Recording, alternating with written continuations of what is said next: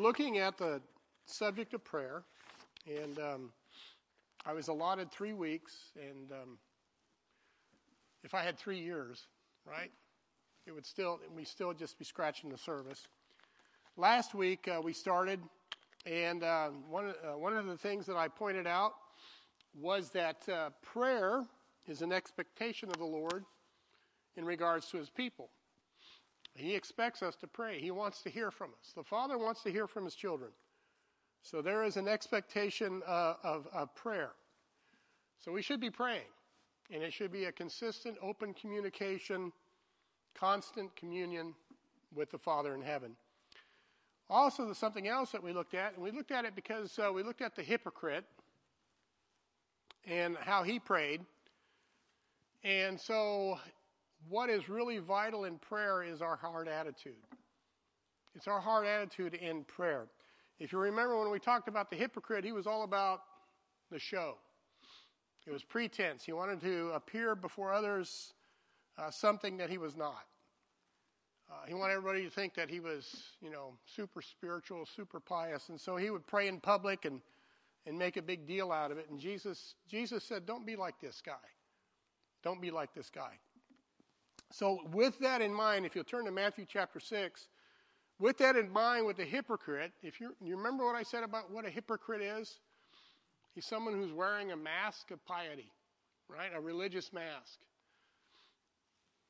So we don't want to be that guy. We don't want to wear a mask. We want to be genuine. We want to be real. And that's the fallacy of a hypocrite when he prays, because not only is he putting on this show before men who hears him, who else is he putting a show on before? And of course, it's the Lord. So he's not fooling the Lord. He may fool us, but he's not fooling the Lord. So in the context of the hypocrite, we're going to look here at verse 6, and we're going to see what Jesus has to say here. And we're going to look at closet time in prayer. So he says here in verse 6, he says, "But thou, when thou prayest, enter into thy closet, and when thou hast shut thy door, pray to thy Father which is in secret, and thy Father which seeth in secret shall reward thee openly." It's weird in our perverse upside-down society, someone coming out of the closet is considered praiseworthy. But yet here the Lord says someone who goes into the closets is praiseworthy. So he encourages us to go into a closet. And he says, "But thou, when thou prayest," in direct contrast to the hypocrite who's praying for show, Jesus speaks of thy closet. Thy closet. One day I went to visit a friend who had just purchased a brand new home.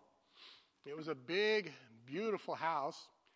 And as he was showing us through the house, all the various rooms and all that kind of stuff, I noticed in one of the bedrooms, there was a walk-in closet door. The door was ajar, and there was nothing in this room. You could just see inside this walk-in closet. There were no clothes, no furniture, but in the middle of the floor was an open Bible laying there in the middle of the floor. So obviously, my friend was using this walk-in closet in this spare bedroom in his house as his place to go to pray and to read God's Word. Now, is this what Jesus means when he says, "Enter into thy closet"?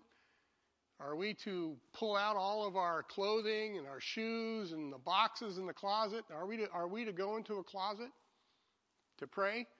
I mean, what if you don't have a nice walk-in carpeted closet like my wealthy friend had? What if you're in a jail cell? Or what if you're in a hospital bed? What do you do? What do you do if you don't have a closet?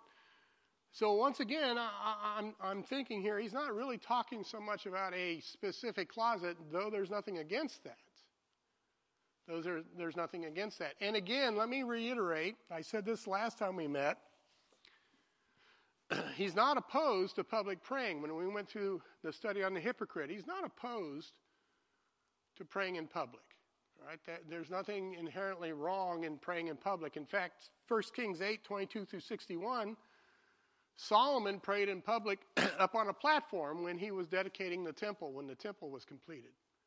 So he was up on a platform on his knees with his hands raised, and you can read about his public prayer there in 1 Kings 8. In Ezra chapter 9 and verse 5, Ezra prayed publicly. He cried out to the Lord because of the sin of the people, because some of the people were intermingling with the gals, the idolatrous women, and he was crying out to the Lord. You know, this is the very thing that put us in Babylon, and here we are doing it again. And he did that in public. He prayed that out in public. In Nehemiah 9:4, after reading of the law, the Levites also prayed a public confession and prayed about the people's transgression. So again, so the point is this: you know, it's okay to pray in public. There's absolutely nothing wrong with praying in public, but just don't be like the hypocrites. Be sincere, be genuine, be real. There is a time to pray in public, but what is the Lord talking about here as far as entering into thy closet? Again, remember the context about this section about prayer. He's using the hypocrite as a contrast. Here's somebody who's out and about. He's all about the show. He's all about, you know, making everybody think he's all that and a bag of chips. And then Jesus says, don't be like this guy, but go into your closet. Go into thy closet. In other words, you don't need to make a big show. You don't need to make a big show when you pray. You don't need to be like this showy hypocrite with his pretense.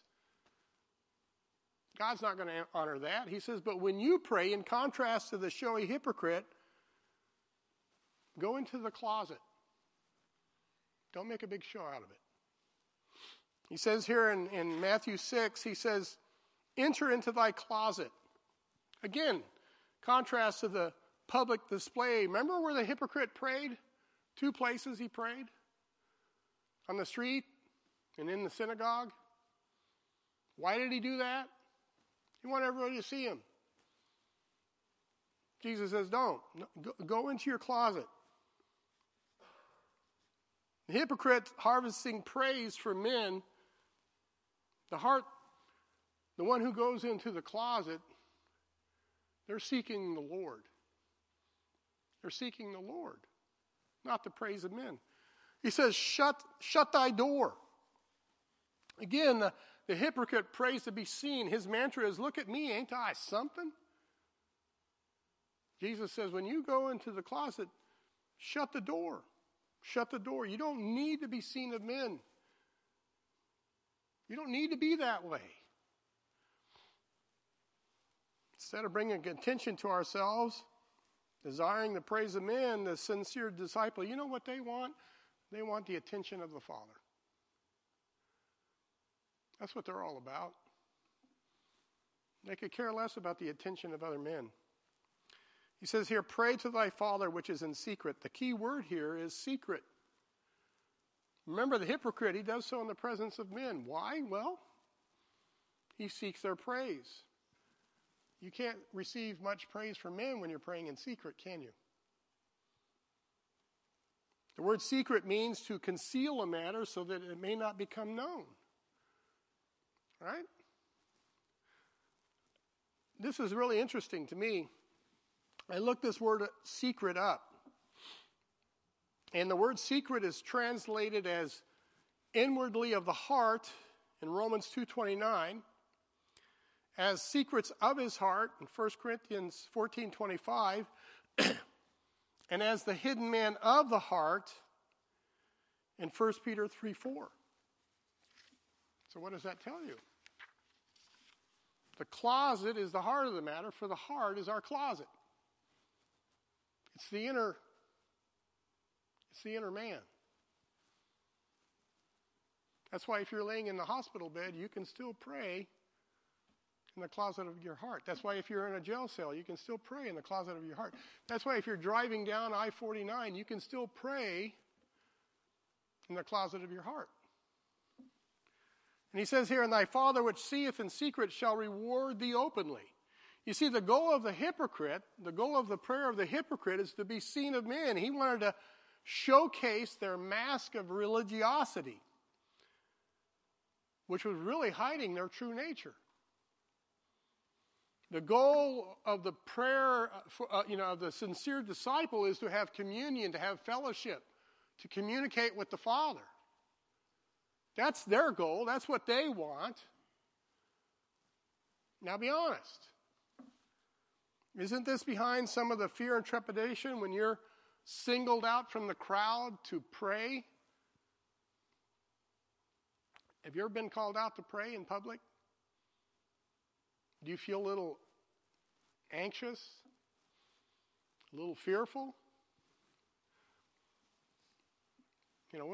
Boy, I hope I don't say something stupid. I hope I don't pray something undoctrinal. I can remember as a young Christian being in the company of some of the folks that I was with. I mean, they were far more mature than I was. I can remember with my eyes closed real tight as I knew that time was coming when someone was going to be called. I'm saying in my mind, please don't call on me. Please don't call on me. Sometimes they called on me.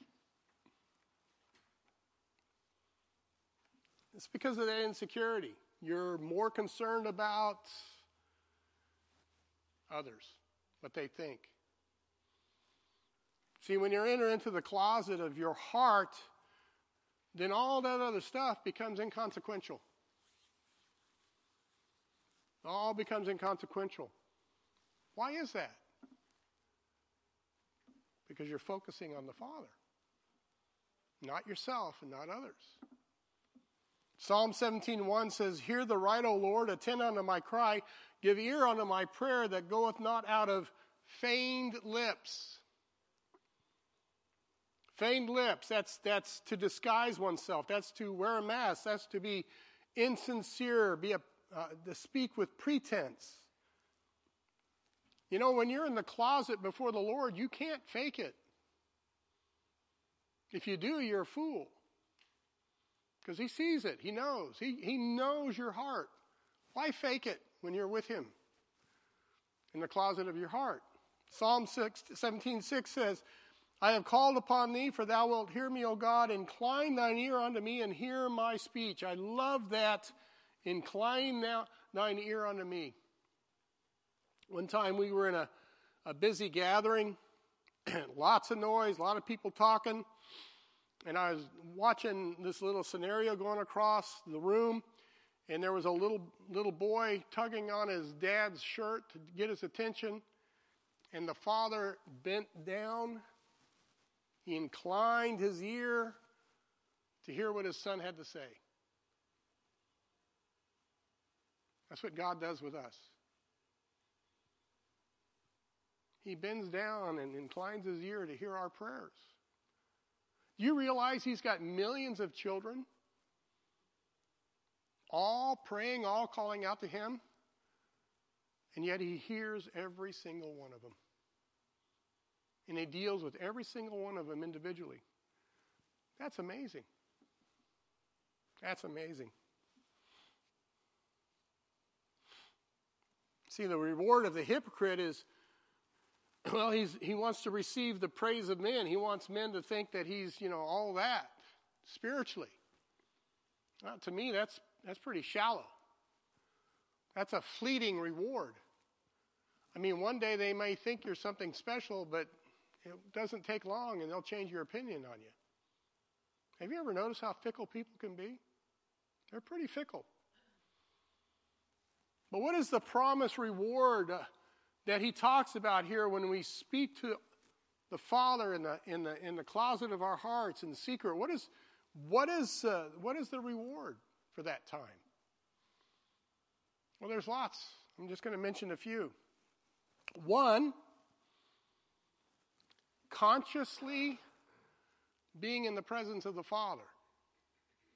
Consciously being in the presence of the Father. Psalms 34:17-18 says, The righteous cry, and the Lord heareth, and delivereth them out of all their troubles. The Lord is nigh unto them that are of a broken heart, and saveth such as be of a contrite spirit. I say consciously being in the presence of the Father, because when you're in the closet, your total focus is on Him. Okay? It's fixed on the Father. It's not fixed on others. It's fixed on the Father. Where the hypocrite is only in the presence of men when he prays, because that's who he wishes to impress. When we're in the closet praying to the Father, we're fixated on the Father. We are conscious of His presence. Now let me ask you a question. Now some of you super spiritual saints might say, well, yeah, all the time. But are you always conscious of the presence of the Father? To be honest, are you? When things are going wrong at work, when your kids are going nuts, car won't start,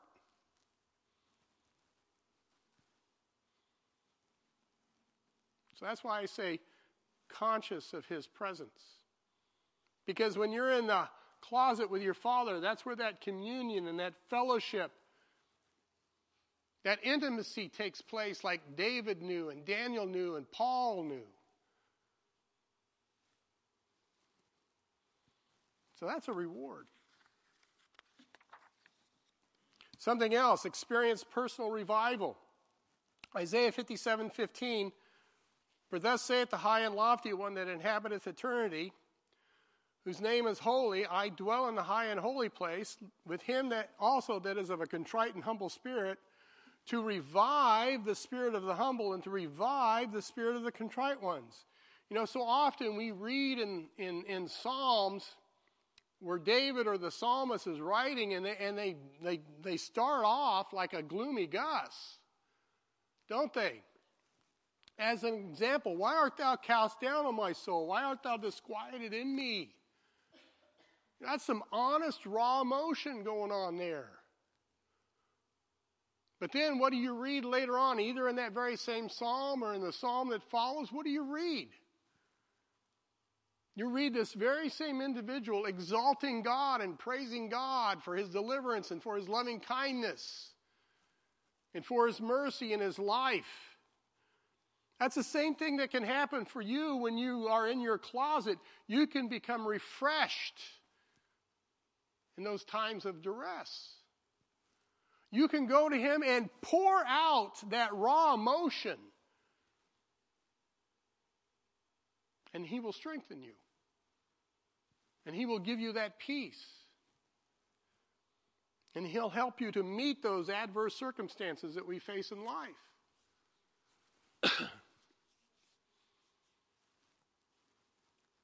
Or is that just me? Another thing. We can be assured of the Father's care and His undivided attention during this time. See, we focus on Him and we are aware of His focusing on us. We are assured of His care. Isaiah 66:1 says, thus saith the Lord, the heaven is my throne and the earth is my footstool. Where is the house that you build unto me? Where is the place of my rest? For all those things hath my hand made, and all those things have been, saith the Lord. But to this man will I look, even to him that is of a poor and a contrite spirit, and trembleth at my word. So I don't know about you folks, but there are times when I need assurance. There are times I need assurance, and I need assurance that only comes from the Lord. I need to know from Him that everything's going to be okay.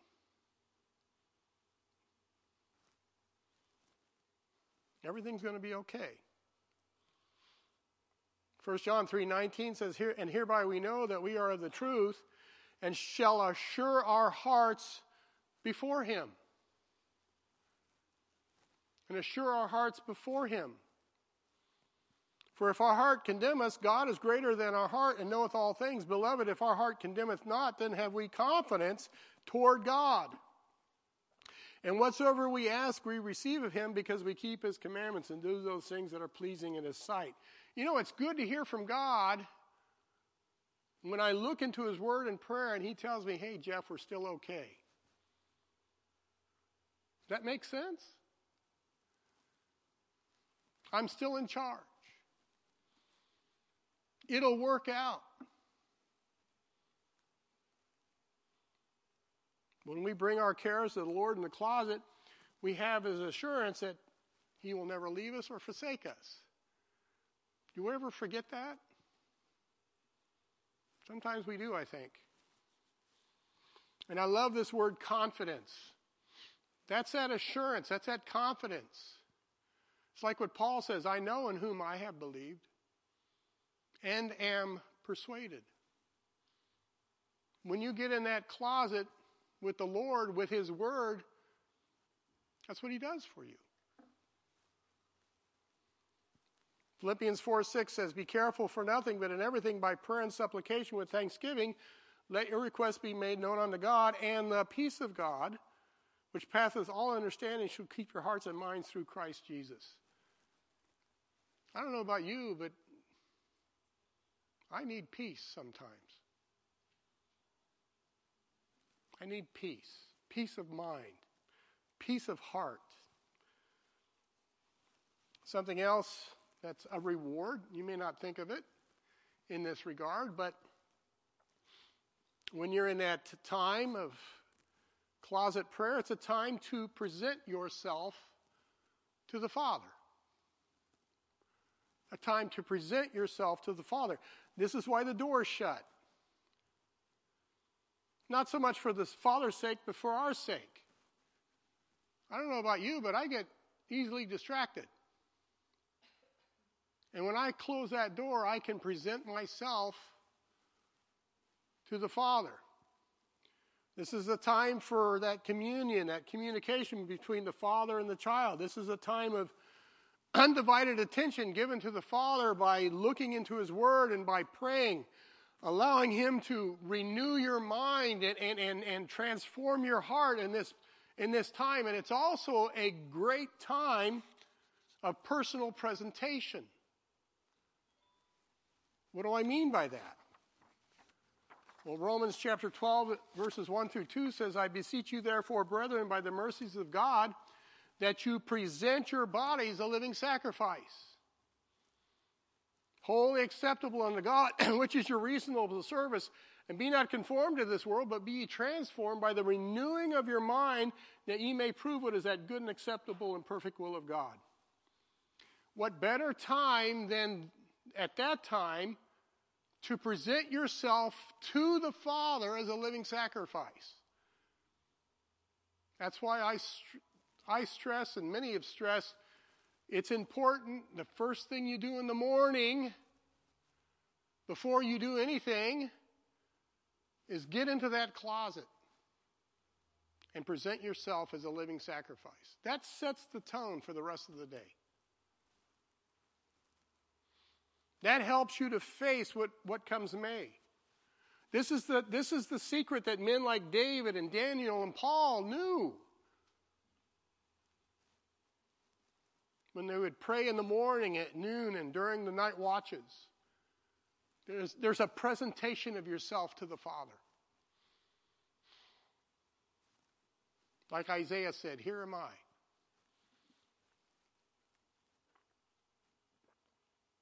We also can exercise our hearts in the prayer closet.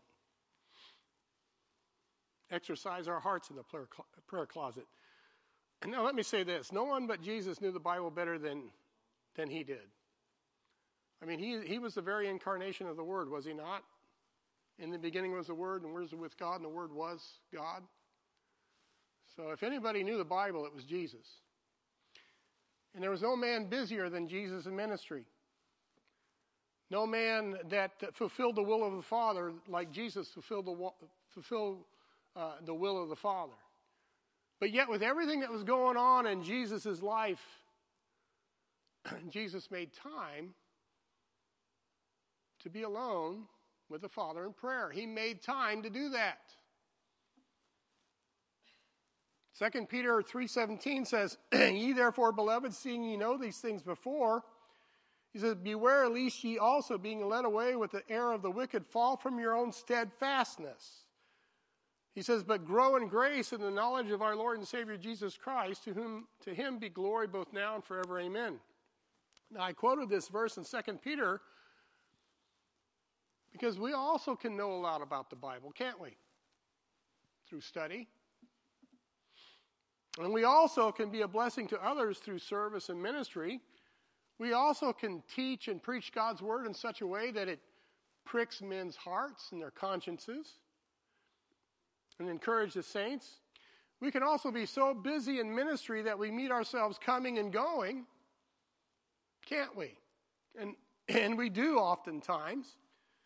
But we can never truly expect to grow in the grace and knowledge of our Lord and Savior unless we follow his example, especially in this matter of taking time to be with the Father in prayer. He did. He did. And if you pay attention to those times when you find Jesus in prayer, in those solitary places in prayer and alone in prayer, it was always in relation with his ministry. It was always in relation to the Father's will in his ministry. He was all night alone in prayer before he called the 12. He was even after he spent all that time healing the infirmed and casting out demons, he spent all night long doing that in Mark chapter 1. But yet when his disciples woke up, he wasn't there with them. You know where he was? In a solitary place, praying. He didn't even go to bed. He didn't even go to bed. Better preachers, better teachers, better servants, and faithful ministry can only come about by better praying. You wonder why you don't have any power? Maybe this is the reason. Maybe you're not tapping into the source of the power. You know, we educate people about the Bible all the time in this church. We should also educate the people about how to pray about what they're being educated about. You know, it's one thing to pray the Scriptures back to God. What about praying the Scriptures into us? Asking God to make that Scripture real. There was a preacher here. He was very prominent here in Kansas City at one time.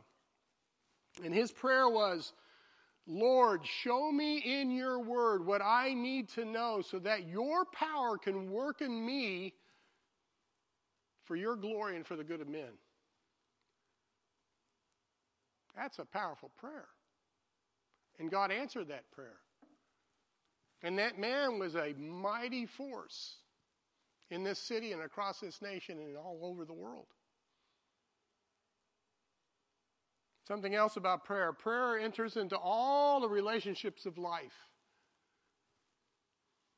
In the closet, our prayers must seek to embrace not only the Father, but others as well. That's why we have a prayer list. That's why we meet on Sunday night. 1 John 4:7 says, Beloved, let us love one another, for love is of God. And everyone that loveth is born of God and knoweth God. He that loveth not knoweth not God, for God is love. So before we can expect to embrace God in love through our prayers, we must also learn to embrace others in love in our prayers. You know, maybe we don't have love for people. It's because we don't pray for the people, truly pray for the people. I mean, we give lip service to God, how we love God, but you know how we best prove that we love God? By loving people. For God so loved the world that he gave his only begotten Son. So praying embraces people as well. Now, keeping all of this in mind, in verse 7, Jesus now transitions to another type. He's already talked about the hypocrite. Okay, now he's presented to the disciple the time of closet prayer in our heart. And now he's transitioning to another type here in verse 7.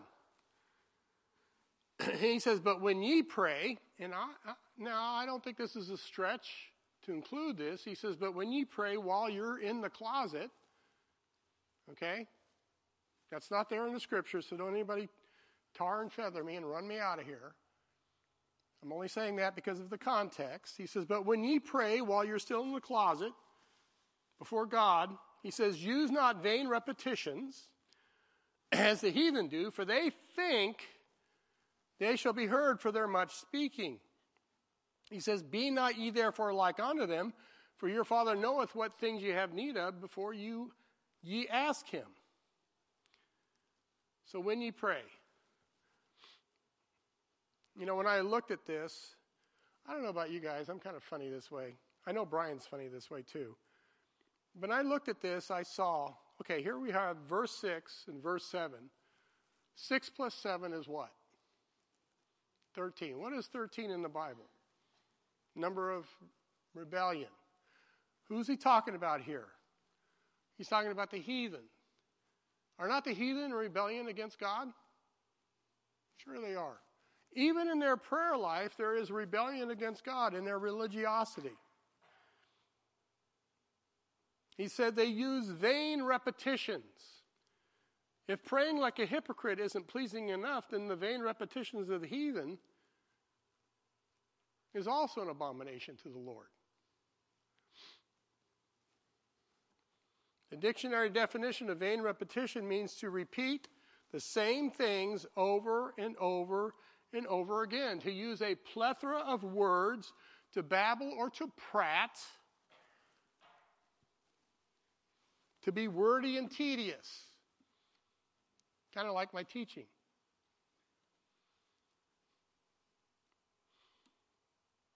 On occasion, and again, understand, I'm just talking about what Jesus said here.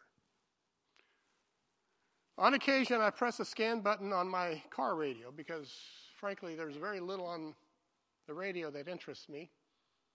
It drives my wife nuts, but I hit the scan button and it just goes through the stations.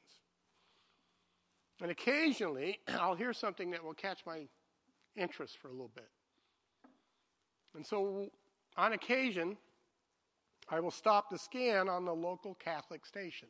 Did you guys realize we have a couple of local Catholic stations on the radio? So I'll stop it on the local Catholic station, especially when they're reciting their prayers. Certain times of day they recite, I don't know if they're going to the rosary or whatever it is they're doing, but while I listen to these folks, I can't help but wonder, but they kind of fall into a certain pattern of simply reciting what they've either learned by rote or perhaps are reading from a page. And it's almost like they're in a trance. The praying takes on the characteristic of a droning chant more than the passionate plea or the expression of a heart of worship, or there just seems to be a disconnect. They're saying the words, but there's a disconnect. Now, I was raised a Roman Catholic, okay? And there was one time I even considered going into the priesthood. At one time. And when I went to the rite of confirmation, I was gifted a prayer book of which I dutifully read through the prayers for every day of the year. I did that. And when I went to the confessional, I would receive a list of prayers, and I was told a certain number of, say this prayer a certain number of times, and this prayer a certain number of times, for penance, because of my sin. As an altar boy, that was the fella who helped the priest during the Mass, I would recite Latin in response to something that the priest said in Latin. As a good Catholic, I also, with the family, recited the rosary, which was a chain with beads on it. And each bead represented a prayer. Our Father, or Hail Mary, or Glory Be, and we would go around this chain of beads reciting these prayers.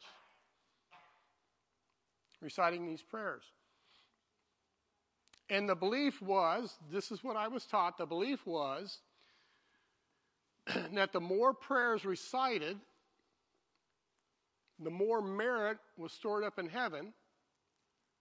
And the more merit stored up in heaven would bring more assurance of convincing God to answer whatever I wanted God to answer. Whatever God wanted to answer. Or earn enough merit for God to take pity and forgive me of my sin. And this created a mindset of this oft-repeated prayers already written out for me to say, an attitude of vain repetition.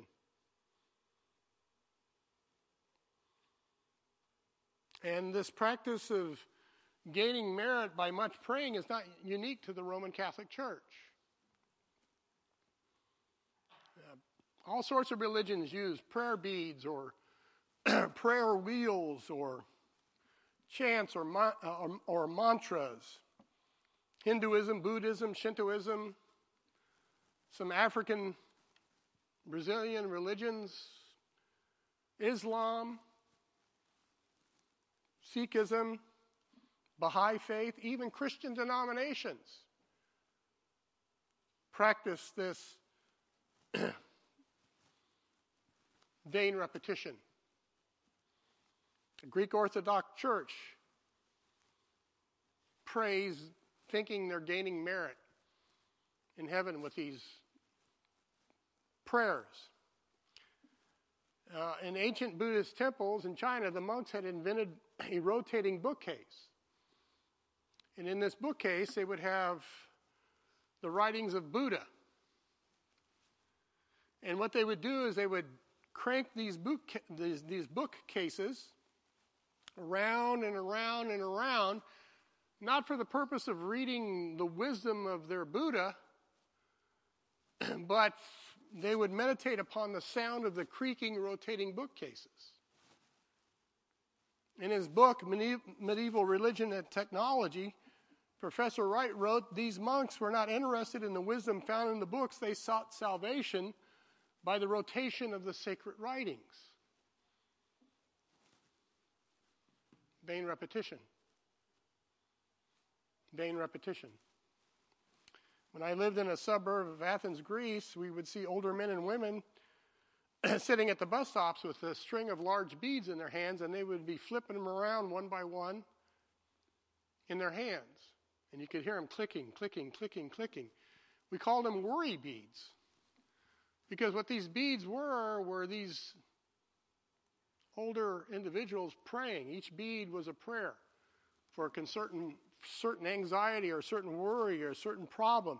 And so they would flip these beads around. And the more times the beads were flipped, the more merit was stored up in heaven to give assurance that God would eventually answer their prayers.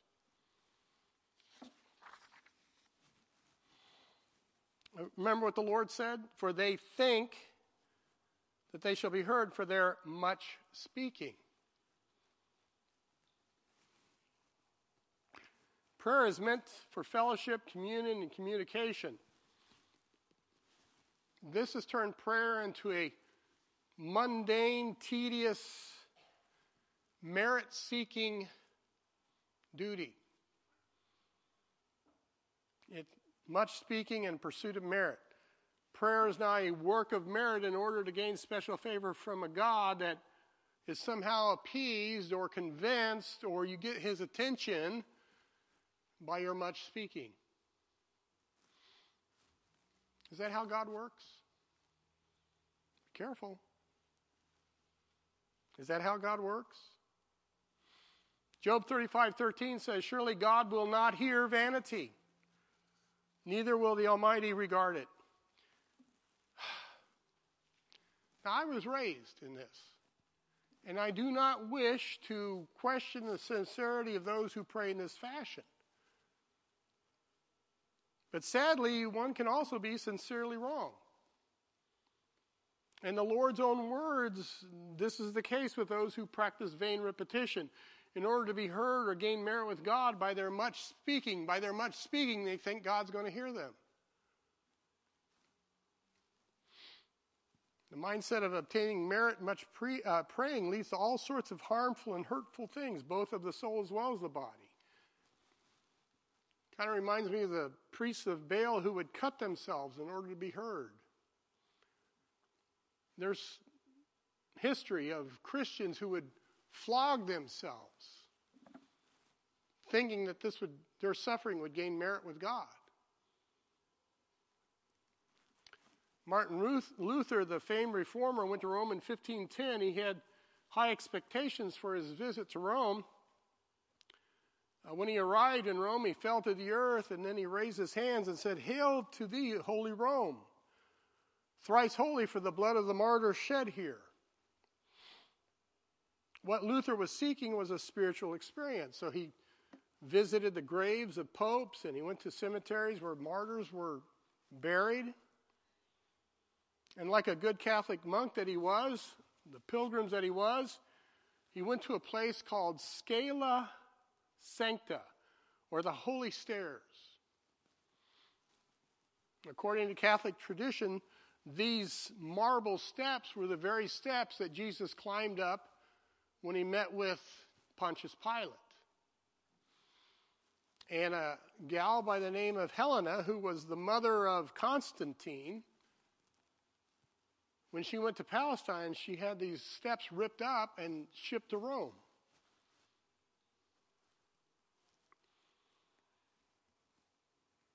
And people climb up these steps on their knees, praying on each step. And I've got a picture of the steps. The marble steps are rounded, almost smooth, because of the countless knees that have climbed up these steps. According to Catholic doctrine, you can attain plenary indulgence or remittance of temporal punishment due to sin by climbing the stairs. You receive a plenary indulgence as you ascend this entire staircase, and you only receive a partial indulgence if you only go halfway. It's not in the Bible. So every step on your knees while you pray, you are gaining merit in heaven. You're gaining merit in heaven. While Luther was climbing these steps on his knees, he remembered a passage in the Scriptures: "The just shall live by faith." And he had an epiphany. And he stood up. And he cried out with a loud voice, "The just shall live by faith." And 7 years later, he was nailing to the church doors in Wittenberg his 95 theses and started the Reformation.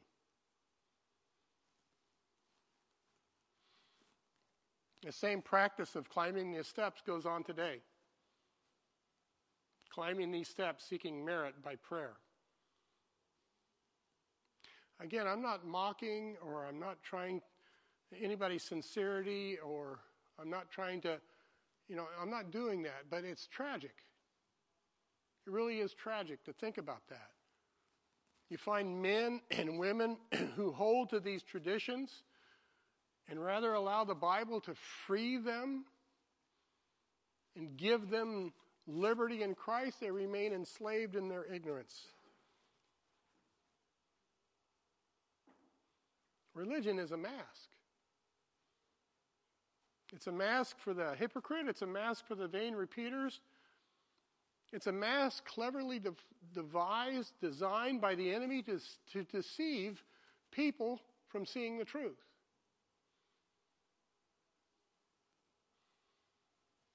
You speak to somebody about this, and they get very emotional over it. Very emotional.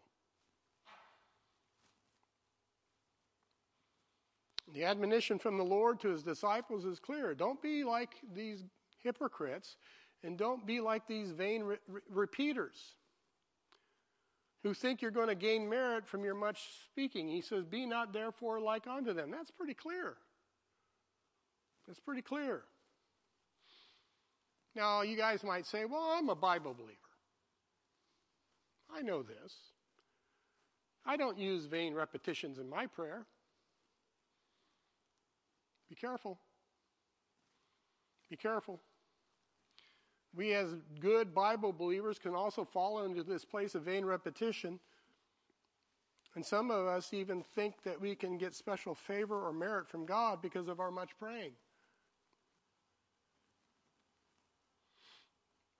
Am I stepping on anybody's toes? I've stepped on mine a few times. You know, when God doesn't answer our many prayers, our much praying, as we think he ought to answer,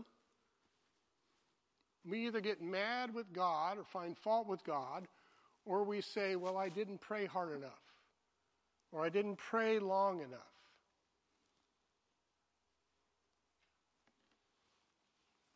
We Bible believers can also be heard to recite certain phrases that finds acceptance in our circles, and we say certain things without any thought about what it is we're saying, or any heart behind what we're saying. They just flow out of our mouths from habit.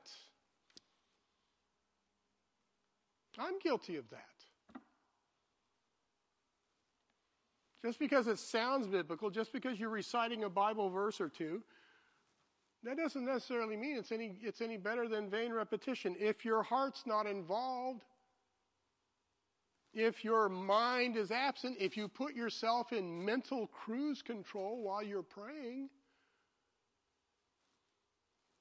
you rattle off these pet phrases without any thought behind them, that's equivalent to vain repetition. They're empty words.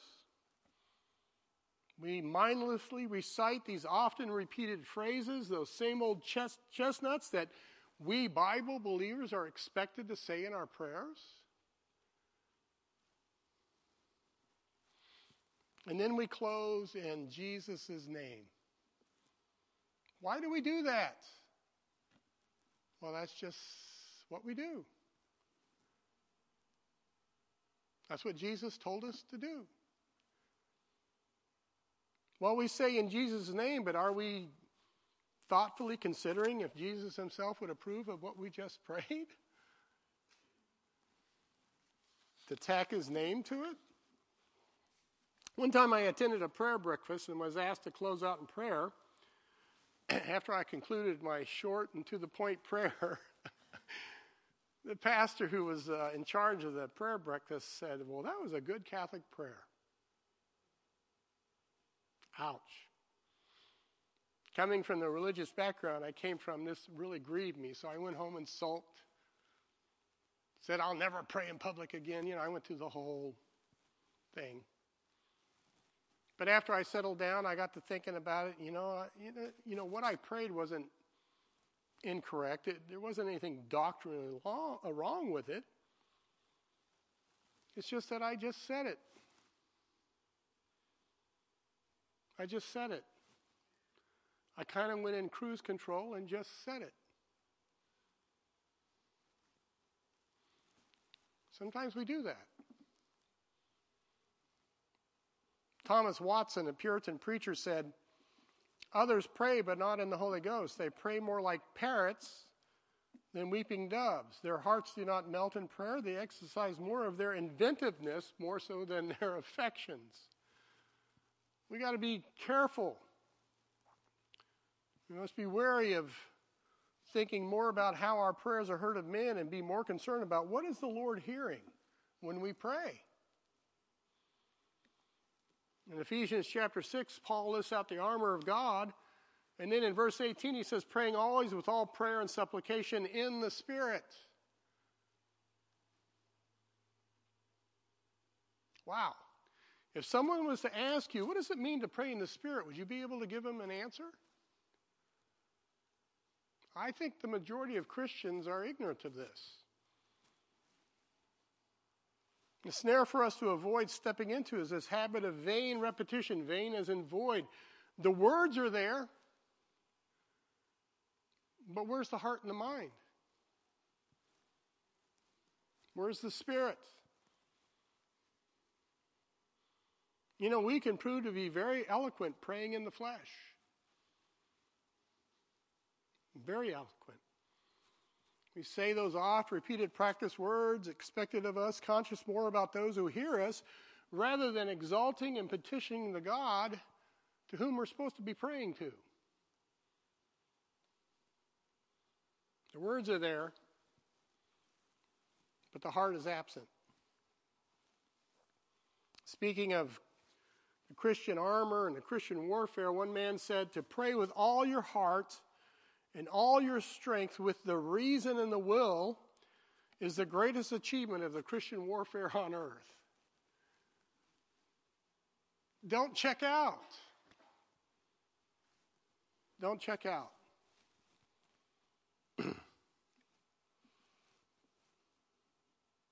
What happens among even good Bible-believing, Jesus-loving folks, we tend to put it in cruise control. And we just say those often repeated phrases that are acceptable in the present company that we're praying in. In essence, what happens is that we become absent from the Spirit but present in the flesh. Now, let me ask you a question. Does the Bible not teach that God created man in his own image? Yes, Jeff, it does say that. Sure it does. Now, what does this image pertain to? Okay, the good things. Well, there's three things. He created man with an intellect. God's smart. He created man with emotions. God has emotions. He loves, he hates. And a will to choose, what the PhDs of the piled higher and deeper crowd call volition. So intellect, emotion, and volition. Now, if I carried on a conversation with you all and I repeated the same thing again and again, and if I carried on a conversation with you all and I repeated the same thing again and again, and if I carried on a conversation with you all and I repeated the same thing again and again, see what I'm saying? You would either think I'm an answering recording machine or I'm off my rocker, right? But yet that's the way some people pray to God. Lots of words. No heart. Their mind isn't engaged. The Bible teaches that we are to pray with our intelligence from a respectful and reverent heart attitude. And yes, we are allowed to get emotional at times. It's okay to express your anger, your frustration, as well as your love and adoration. It's okay to do that.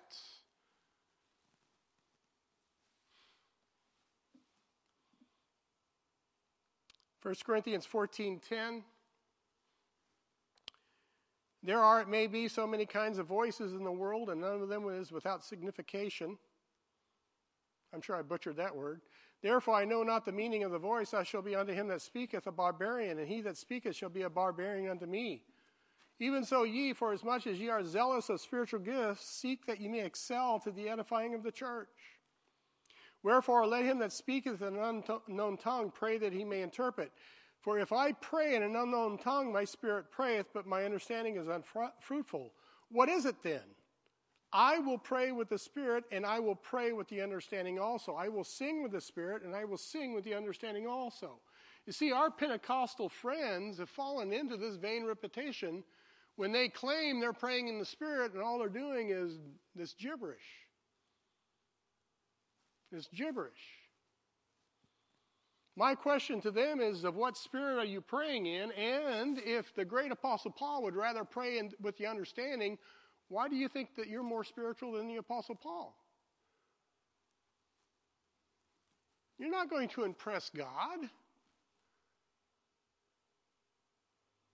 We are to pray from the heart thoughtful, engaging our minds, using the brains God gave us.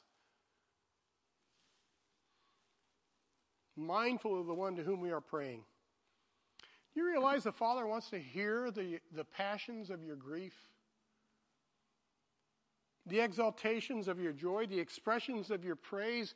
He wants to talk to you like you're an intelligent, emotional being that can make a choice in life. Not somebody who just rambles on with this prepackaged, overheated prayers.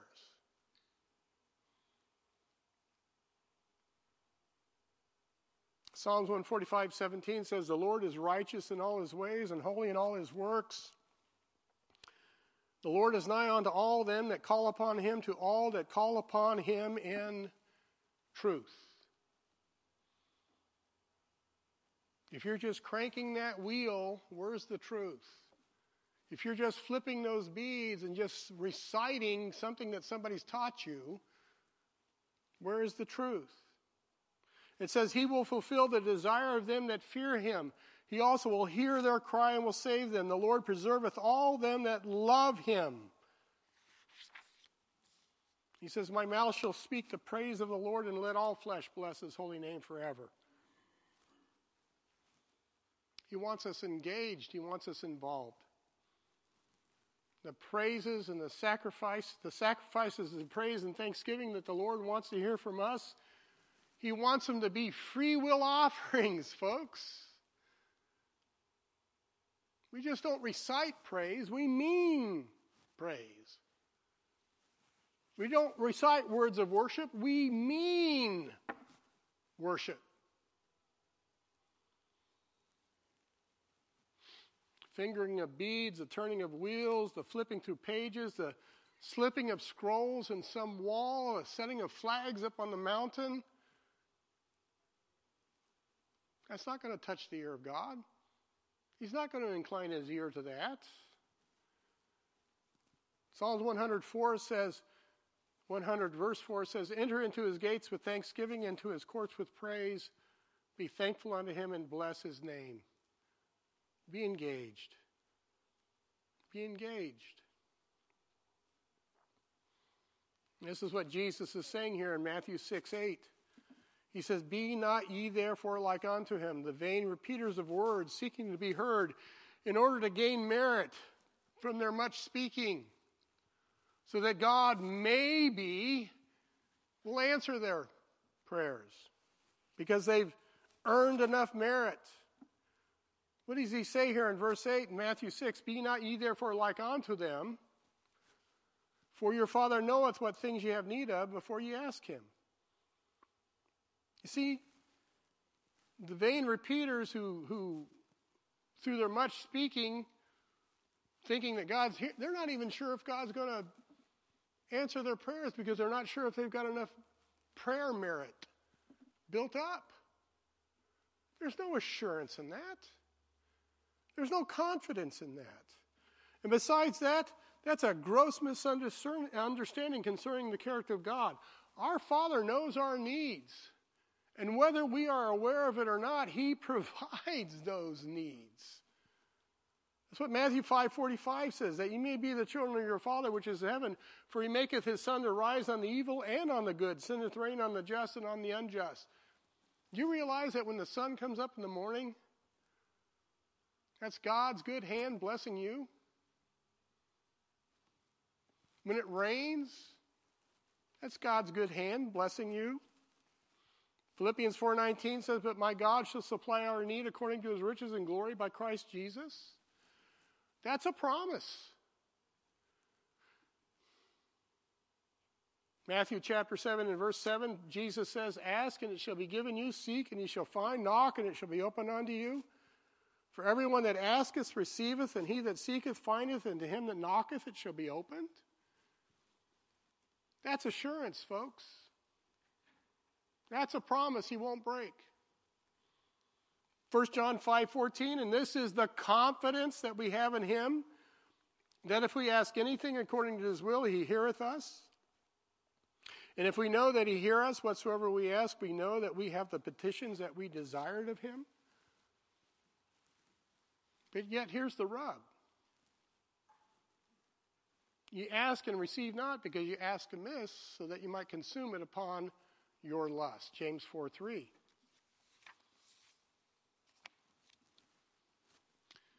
Are you asking according to his will?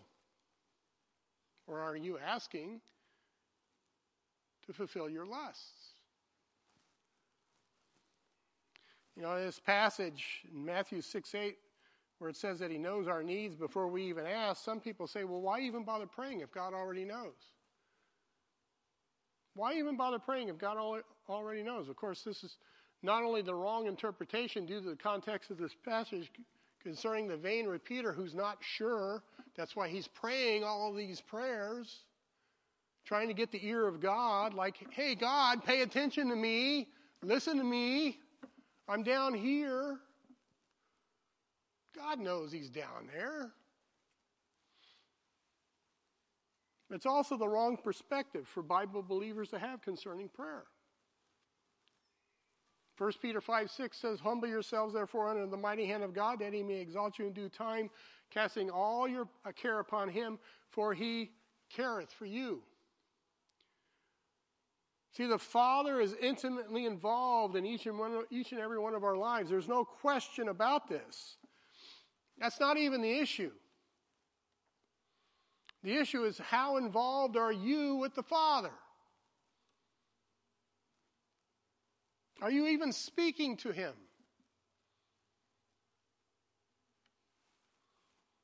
The Father desires to hear from those with engaged hearts and minds not divorced from reason.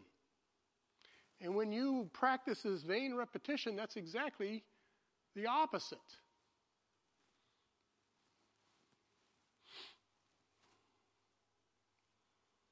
Psalms 10:17 says, Lord, thou hast heard the desire of the humble. Thou wilt prepare their heart, that will cause thine ear to hear. God hears our words, but he responds to our desires. And if our desire is Christ's desire, if our desire is God's will for our life, then we can be confident that we have what we desire. Also notice in Psalms that it says that God prepares our heart. You know, it may be we don't receive that which we ask because maybe our heart is not quite prepared to receive it. God desires to give whatever it is, but we have to first be prepared to receive it. That's the beauty of the closet time.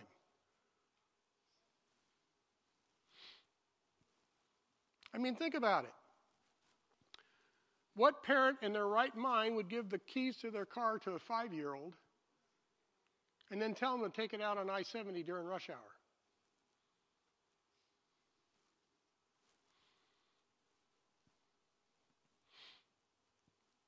At times our prayers are a mixture of the spirit and the flesh, and it may be that God's will about what we pray, our flesh gets in the way. And so he has to deal with that. He has to deal with that.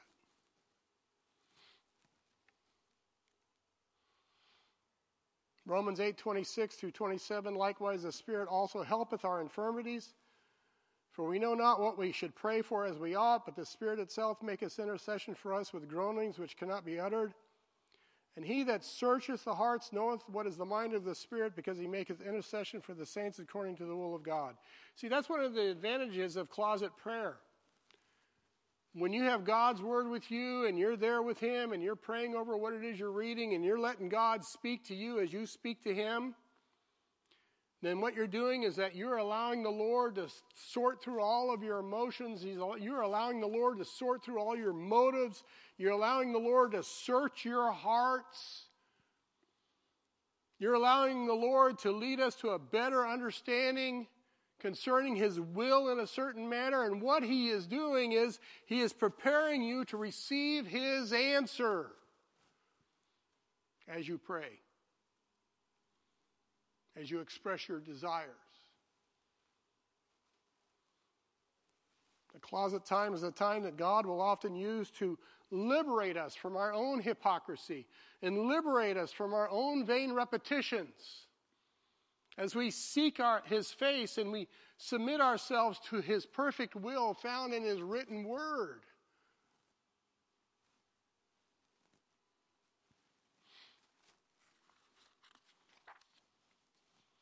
So what is the main point to be considered here concerning the prayers of the hypocrite and the vain repeater? One prays to be seen and receive glory from others, and the other one is praying to gain merit. To gain merit. Where is the focus of both of these types of individuals? Focus on Leslie? Okay. Ourselves. Yeah, that's the focus. The focus is ourselves. Let me tell you something, folks. I don't know if you're aware of it or not, but there are popular religious leaders that have turned prayer to that very thing. Focus on self. In fact, some of them will even preach that God is obligated to answer your prayer. Is He really? Is He really? Am I twisting the arm of God in prayer? Do I have that power and that authority? They tell you you do.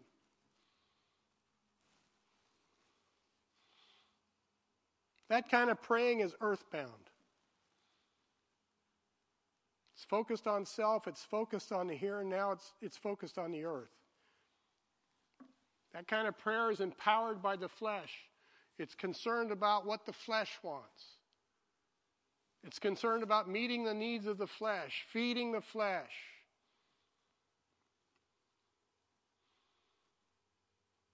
What Jesus is talking about to His disciples, as far as closet prayer is concerned, in comparison to the hypocrites and the vain repeater, is that genuine prayer time spent in the closet with the Father. I'm going to use a big fancy word. There must be a transcendence that takes place in our hearts and minds when we pray.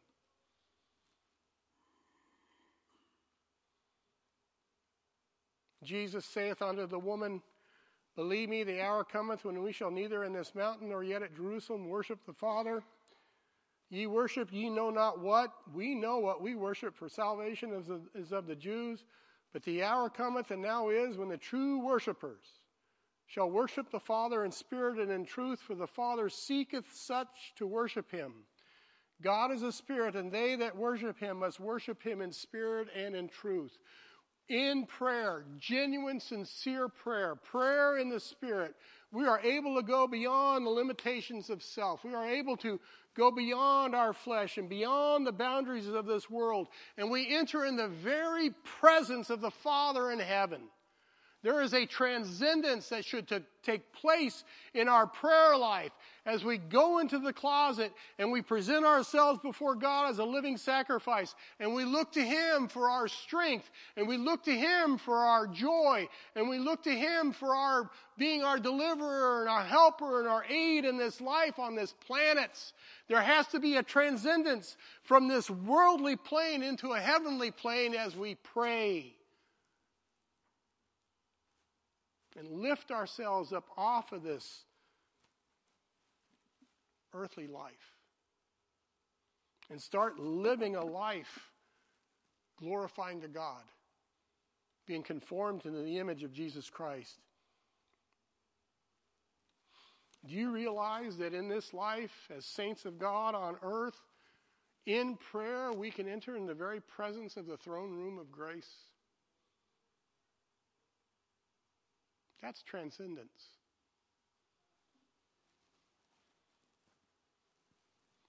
But yet, is that where people are when they pray? When they engage their minds, when they engage their hearts?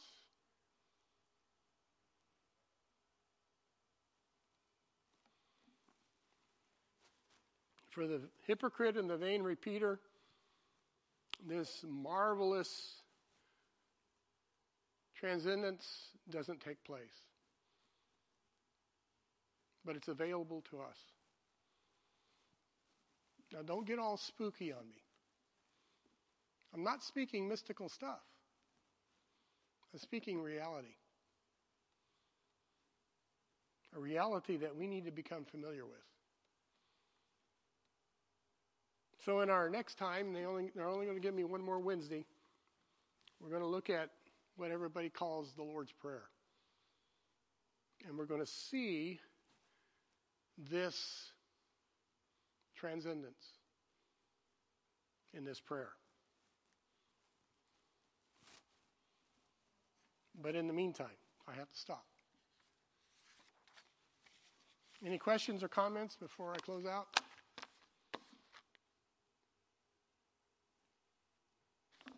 Okay. So I'll close out in prayer and then 5 minutes early, not bad.